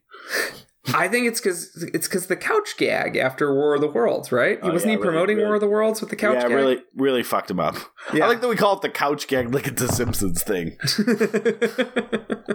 Well, he was doing a bit, right? He's not really insane. Although one of my favorite stories is just Paul Thomas Anderson just confirming that Tom Cruise had indeed seen The Master. And he wouldn't say anything about it because obviously he was in Magnolia and like they stay in contact, and all he would say is like, I can confirm I know for a fact that Tom Cruise has seen The Master and I don't want to make any more comments. PTA is the most fun interview because he'll say something and you're like, that was really boring, and then it'll take you 2 seconds to sink in and you're like, oh shit. Yeah. But Tom Cruise again, so hermetically sealed, I'm sure he's like, yeah. Is this a negative portrayal, or are you just honoring the founder or whatever they call him? Yeah. Do you? Anyways, so I mean, The Master is a befuddling movie for people because like everyone expected a Scientology takedown, and even Scientology expected a Scientology takedown, and then it was like this like warm character study that happens to take place in the heart of a thriving cult. yeah, with a L. Ron Hubbard type figure. Yeah, a guy who looks just like L. Ron Hubbard and has all the exact same character details as L. Ron Hubbard, being in a vaguely homoerotic relationship with a sailor. Yeah. Yeah, not what anyone expected. Great movie though. Yeah, we do have to wrap up soon because yeah we do. What was I going to say about Edge of Tomorrow is funny. Quite That's what I've been trying to say for 20 minutes. Yeah, Edge of Tomorrow is very funny. So there's a moment you referenced earlier where Tom Cruise is trying to get away from Bill Paxton. Like I said, he's the Ned Ryerson. He's trying to get away from Bill Paxton, who's making them all do push-ups, and he rolls under a truck to get away from it, and he accidentally rolls too far and gets crushed by the truck. And it's a straight-up laugh. There's a moment where a character from his crew is on the beach just doing full-on, is the character Kimmel, I think is his name, who does, he gets in his battle armor completely nude. Oh, yeah, it's funny. It's funny, and he's on the beach just like, I love this shit, and then he gets crushed by a dropship. And it's like straight up a joke. It's like a joke straight out of StarCraft. Yeah. And there's all sorts of joke moments in here where like Tom Cruise is like, no, I'm fine, and then Rita resets him by shooting him in the head. I also like, and they have all these gags about, because he was supposed to be this like marketing guy who they're basically taking out on the battlefield to kill. So there's also just a couple of random scenes of him being a superhero on the battlefield and everyone in the squad being like, huh? Is that guy? I think that was the guy who just ran in a full 360-degree circle, miraculously firing tons of bullets only at all the aliens and killing them, and then running away. So his character arc is like, the movie is only 3 acts, but his character arc is weirdly like a 5-act structure. It's almost because it's similar to, I don't even know if it's a 5-act structure, but it's similar to the Groundhog Day thing, where it's tied to the cycles of grief. And because of that, there's a moment where he's in like almost like a euphoric state where he's like playing the game, and like he runs into the room, he like basically is fucking with Bill Paxton. He runs in the room, he covers up the poker game so Bill Paxton never finds it. Like he's trying to endear himself to the troops. He's making little jokes to kind of like take a little chunk out of Bill Paxton so they all like him, and then they're all just mostly confused by him. And like those little moments where Tom Cruise is acting like crazy and charming at the same moment, I think is like core to what makes Tom Cruise, because he is definitely supposed to be insane, but also he's someone who, by all accounts, if you spend a hour dinner with him, it grows into a 3-hour dinner. He'll just sit and tell stories and be sweet and funny. He'll ask you how your mom is, and you see him 2 years later, and he's like, He'll probably remember everything about you. he'll remember that your mom had a thing, and that he'll ask how she's doing. Like, that's the Tom Cruise thing, is where it's like, it's half crazy and half like genuinely charming in a way that like it feels like he hacked human empathy. Yeah, and he is so good at like people always say he's a good action star, but he's actually a good emoter at action sequences. Like in a time where like post late 80s and 90s, the whole thing was that like the action stars of those eras were unaffected. Like, you know, Arnold Schwarzenegger never like freaks out and feels desperate in order to make the next thing happen. It's always, I'm in control. At worst, there's like a couple of swear words, Stallone, all those people. And then you kind of have like the Bruce Willis type who gets stressed, but he still has kind of he's still above the action that's going on. So even though he's stressed and gets frustrated, he is kind of still sarcastic throughout. He's making his commentary, and that was like, you know, Die Hard and Lethal Weapon. It was funny people dealing, and more real and grounded people dealing with like intense situations, but none of them actually ever felt like they were actually experiencing the intensity of those sequences that would be occurring. But when you see like fucking Tom Cruise, even in the first Mission Impossible, like red light, great, like he is in those moments, in those action sequences, for someone who's such an unrelatable person, in an amazingly relatable way. Like, he is freaking out. He is stressed out. He is panicked. Like, the reason that, like, the Tom Cruise run has become such a meme is not because it's, like, a cool guy run. It is someone in severe panic or a meltdown trying to move from point A to point B as fast as fucking possible. And so it looks intense and insane, but it's because he is like, yeah, I don't have time to run like a cool dude. I need to move my body as quickly as possible because this shit is happening to me. And I do think that's kind of Tom Cruise's genius when it comes to like his action persona, is living the intensity of the moments for the audience in a way that like not that many like marquee action stars, tons of great actors do that in action movies, but they're not like Will Smith doesn't do it, Bruce Willis doesn't do it. Like, think of all the action stars you could think of, and they're never this present in those moments. Absolutely. There's a sort of cool distance that I don't think Tom Cruise ever operates at a cool distance. No. Anymore. I think he's always kind of in the moment. He's willing to mug. He's willing to make little jokes. He's willing to scream and cry and like get in the scene. And like, that's what makes movies like Oblivion, Oblivion is purely, I'm surprised we haven't done it on the show. I like Oblivion quite a bit. It's a visual showpiece. It has a cool third act twist. It's gorgeous to look at. Stolen directly from another movie, but still works. Yes. It's a great sort of sci-fi visual piece and visual reference piece, but without Tom Cruise, that movie would suck so hard. And it's the fact that Tom Cruise commits to these scenes, and he makes these scenes that would otherwise be sort of emotionally vacant, feel full in a way that like action stars typically can't imbue that kind of power. That's the thing. Like you mentioned, like Will Smith. Like Will Smith sometimes does that. Like in I Am Legend, he's doing a very similar thing to what Tom Cruise is doing in Oblivion.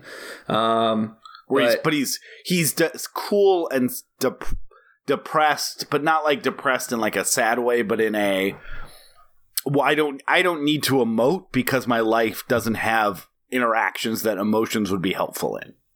Yeah. He's operating on a different level, but Will Smith doesn't give that sort of like personability in everything these days. That's what people are crying out for Will Smith to do, like be charming again. And like even when he tries, sometimes it feels desperate. Yeah. It does suck. And I really like, obviously, I love fucking Bruce Willis in his best action movies and Schwarzenegger and all these people. It's just like Tom Cruise is doing something different and not really what anyone else is doing. It's also why he's so good in other movies, too. Like, I don't want to give Tom Cruise an Academy Award because he's a monster. And I don't want to award him as a person.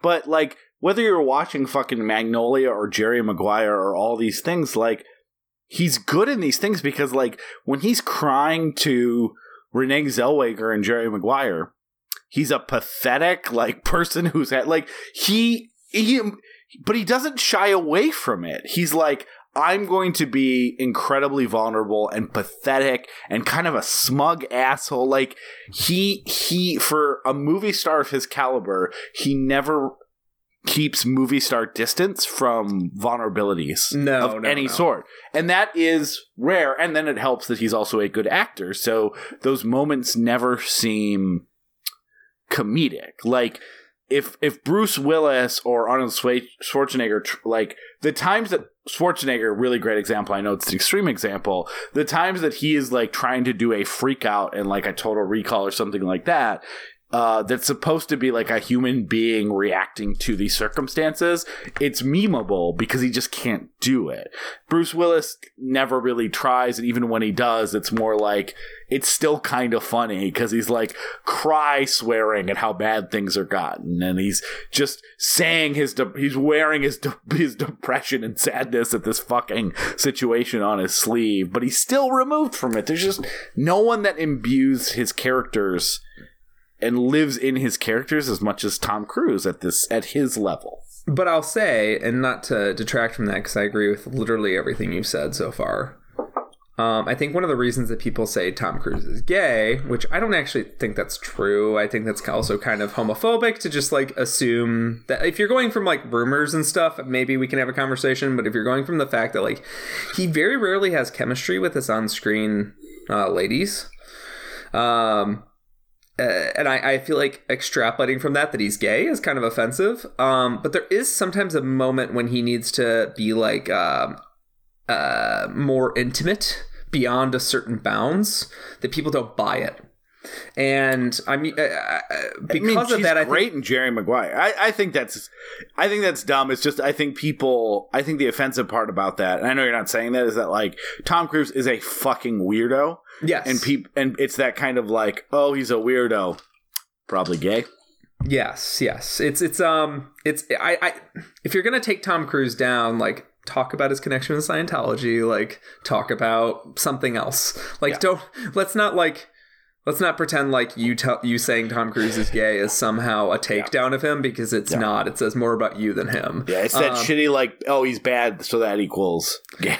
Yeah, what if he's bi, but he thinks it'll kill his career, and he's living in, like, the partial closet? Like, fucking, like, that's not. It's, like, not worth it when there's so much other Chewie stuff to talk about. And one of the Chewie things is that, like, he has, like, almost no on-screen chemistry with Michelle Monaghan in the Mission Impossible movies, to the point where, like, she feels like she's, like, a vague reference in the most recent. Yeah, but ones. I like what they've done in the recent ones, where it's like, hey, this is a person he cares for, but, like, we don't need to have Tom. Like, we don't need a romantic interest in these movies. Like, it's unnecessary. Besides just having someone that he has a history with and wants to save. And I do think this movie's.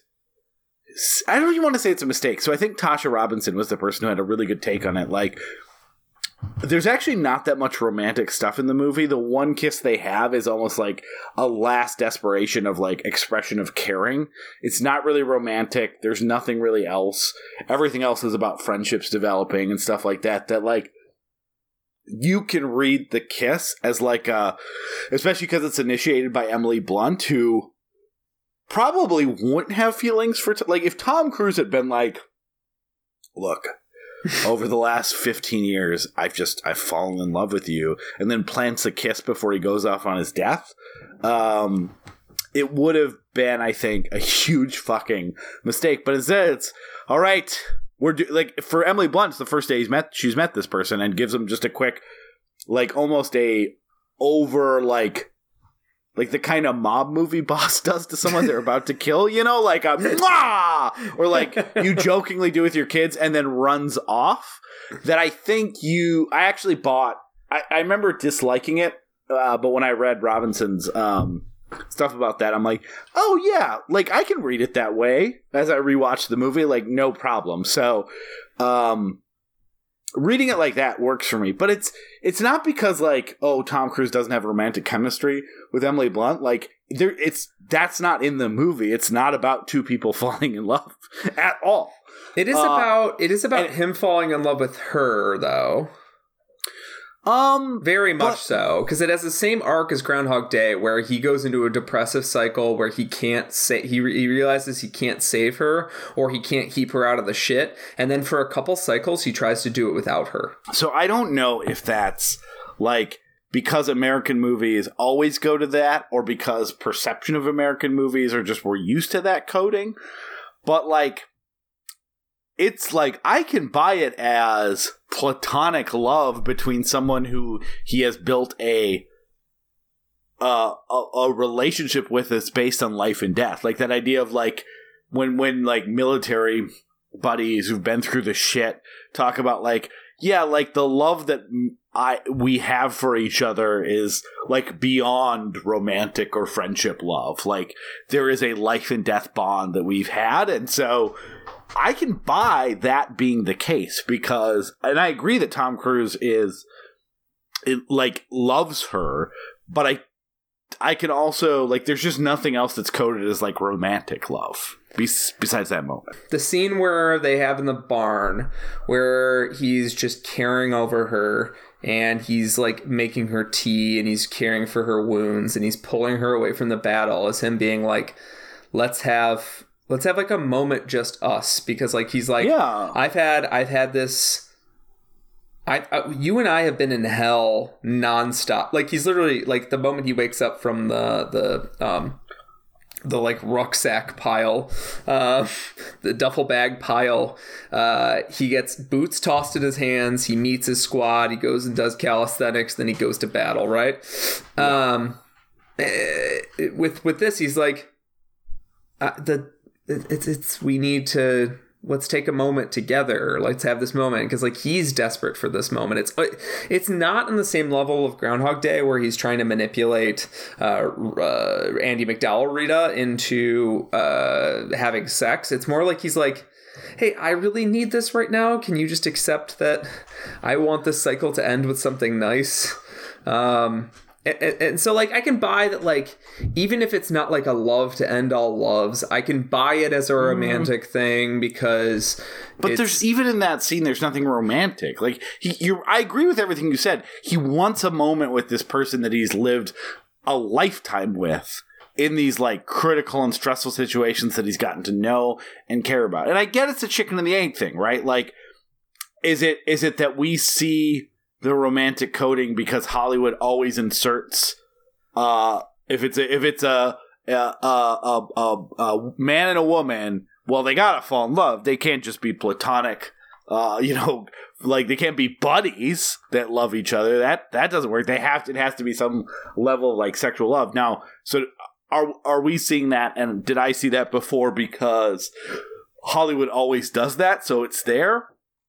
Or am I connecting the dots that aren't there because Hollywood always does that? Like, yeah. And like, honestly, it would be, they could have had an ending to this movie that would make it, I think, like a funny Blade Runner. Like, and I don't mean that in the sense that it would be a visual touch point that movies would steal from for years or any of that, but like the sort of cult classic that people are talking about 30 years from now, if they had slightly changed the ending, and if they had kept their relationship platonic, and if they have dived deeper either into like the trauma of war or hard sci-fi or something else other than like a digestible Hollywood ending, I think if they had made those two choices, keeping Rita and his relationship platonic and professional, and which I could make the argument that they kind of did, but yeah, but like in a way that no one would have a misinterpretation. Fair. Okay. And then the latter, like making the ending more of a divisive ending, like the sort of ending where people are like, man, the movie was pretty cool, but then the ending was depressing. Like that would have made this a movie that I think would stick in people's heads for a long time. But maybe I'm fucking wrong, because like I talk to like not even like people that are super into movies, but people that just like see movies, and years later, people unlike are, us fucking who love that movie. experience movies, we experience cinema. I just meet people that don't sit and devote hours of their life to having Skype combos with people about movies. Who does that? I'm just here to talk to my buddy in our platonic love situation. Did you understand that I've been recording this for years? What? Is that why you make me hit the triangle button on that program you sent me? Well, I make you hit the red circle button first, but... Oh, Peter, I've been hitting the triangle button. Ooh. No wonder the episodes have been so good. I forgot what button you pressed to record. It must be getting late. I looked at the buttons, and I go, triangle. That would be you just playing that's what I pressed. Episode. I can see the red circle depressed because I am recording right now. Wait, are you playing a previous episode and then responding to that? Yeah, no, I don't think Trump's gonna win.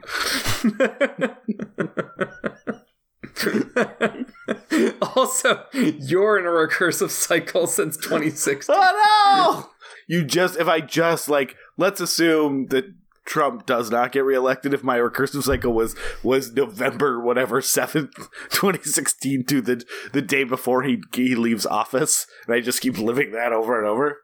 What a nightmare. Although I like my kids, I get to see them more. Anyways, that was sweet. I think we gotta wrap up. Yeah, let's do what you should have done if you didn't want children and wrap it up. So this movie, like I said, I think they have some interesting thematic stuff, and I wish they would have done something with it. But at the flip side, like, I agree. Like, the whole movie works really well, and it works despite being full of a bunch of stuff that I think are bad decisions, right? Or could be construed in other movies as bad decisions. It's from the aliens to the military design, it's super generic. It includes so many stock characters in a way that even I think other Groundhog Day type movies don't have as many. Maybe give or take a Happy Death Day of like, oh, I'm not going to have enough time to get to know this person. So like he's a Colonel Marines ripoff. How the aliens work. Done in a billion movies. That is like the most popular alien trope. There's a hive mind. That's fucking Independence Day. The ending decides to give the happy ending, everything was all fine. And then, despite all that, everything in the fucking movie works amazingly well because it's so funny. The cycle is so well done. It has so many surprises. It does get relatively emotional with these two people who have been trapped in these days just trying to save the world. It does so much stuff wrong, which is why I think audiences mistook it for a bad generic sci-fi movie that no one had time for in 2015. It looked like something that should have been released in 2005 that everyone forgot about, and instead is like this amazing sci-fi action movie that's the best movie that Doug Liman has directed, and one of the best Tom Cruise performances of the last, 30 years. So I'm really excited for the sequel. But, yeah, this was so much fun to revisit. And, like I said, I've probably seen this 5 or 6 times since it came out. Because, like a lot of these Groundhog Day movies, they're endlessly rewatchable to me. Because even if I'm not paying attention to the whole thing, I can watch, that 1 5-minute segment that's really good. Or I can see the bus gag, which is great. They're just so digestible in a way, and rewatchable in a way that a lot of movies aren't. It feels like a contradiction because you would expect a movie where you're watching the same scenes over and over again, which is, like we said, there's an editing technique to make this not feel editing and shooting technique to make this not feel repetitive as fuck. And they established that. They understood that this is either a thing that makes a movie feel majestic and empowering to an audience, or it's something that feels repetitive and crippling to an audience, where you feel like you're like, shit, I'm just watching the same shit over and over and again. Like you feel defeated along with the character every single time. And the movie infuses humor and a sense of character arc into every stage of this big ass battle that's essentially the whole movie. To make it feel like you're going from someone who's like scared of these mimics. They're hard to understand. I actually think their design is pretty cool for a movie. They're kind of stereotypical for a game. Yeah, I guess that's I agree. But for they a movie, are like. They're like, oh, this is Gears of War. Yeah. Or Crysis. The Crysis games is what it reminds me of a lot, too. But they feel like they're a stereotype from a game or something. But in a movie, it's like terrifying because like you identify more with the people in the movie, and the movie can spend time actually devoting time to that. And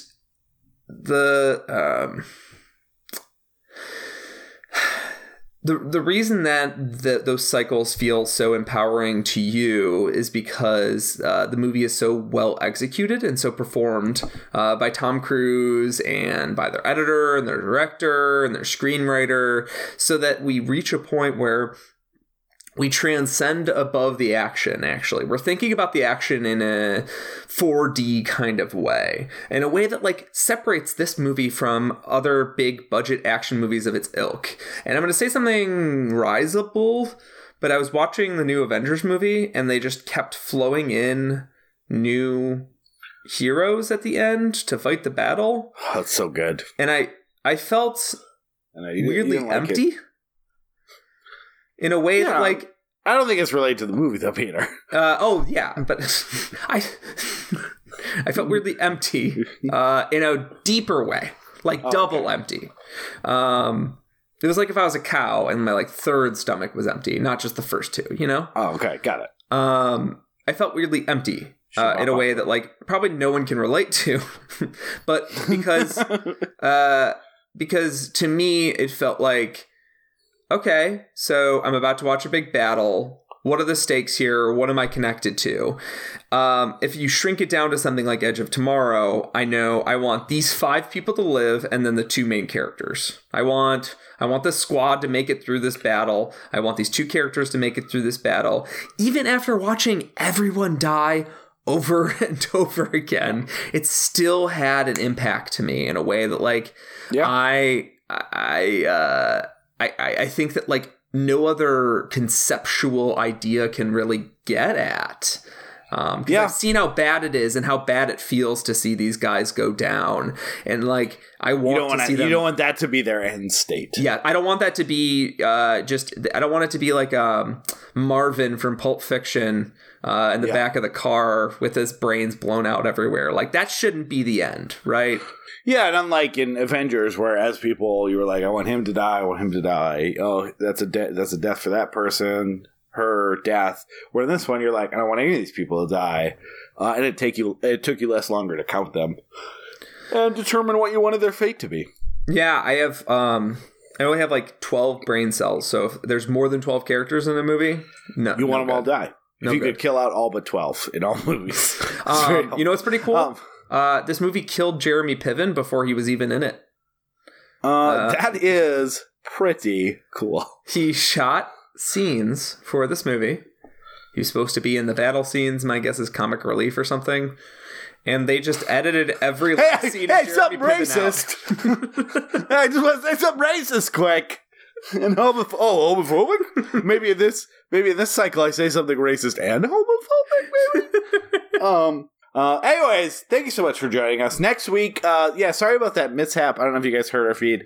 We're supposed to put the ending to Groundhog's Day, our final thoughts on it. It seems like there was some sort of misstep. So next week we'll have our final thoughts on Groundhog Day, and then also the movie Triangle, which is definitely the entry this month that pivots a little bit away from just the repeating the cycle over and over, but still has elements of a repeated cycle a la Groundhog Day, and I'm very excited to talk about it because that was like a true discovery to me when I think you recommended it and a couple other people a couple years ago.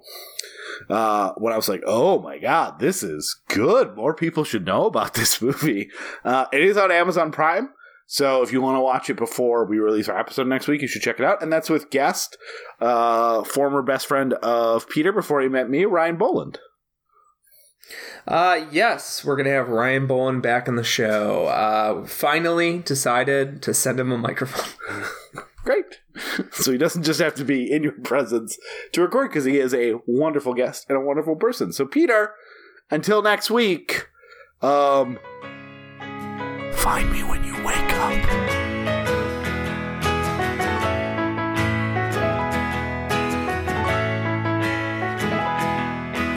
We've been on the run, driving in the sun, looking out for number one. California, here we come, right back where we started from. Well, hustlers, grab your guns, your shadow weighs a ton, driving down the 101. California, here we come, right back where we started from. California.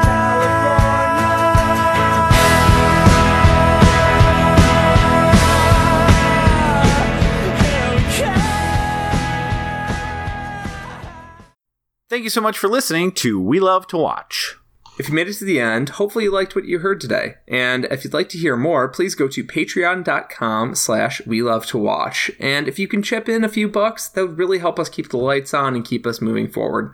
It wasn't an implicit threat by Peter. He just didn't know how to say it. But either way, we'll continue to make more. But it would be helpful as we explain to our loved ones where all our money is going, which is all on server space. If you can't, if you don't have a few bucks to chip in, we totally understand. And you want to support the show, we truly, absolutely would appreciate a review on iTunes. I know every podcast says it, and it's because it really does help, and so every podcast wants that help. So please go leave us a positive review so that when people find this show organically, they hopefully want to tune in and listen. And thanks again for all of your listenership and support and time throughout the years. We really do appreciate you. With kisses and smooches, Peter and Aaron.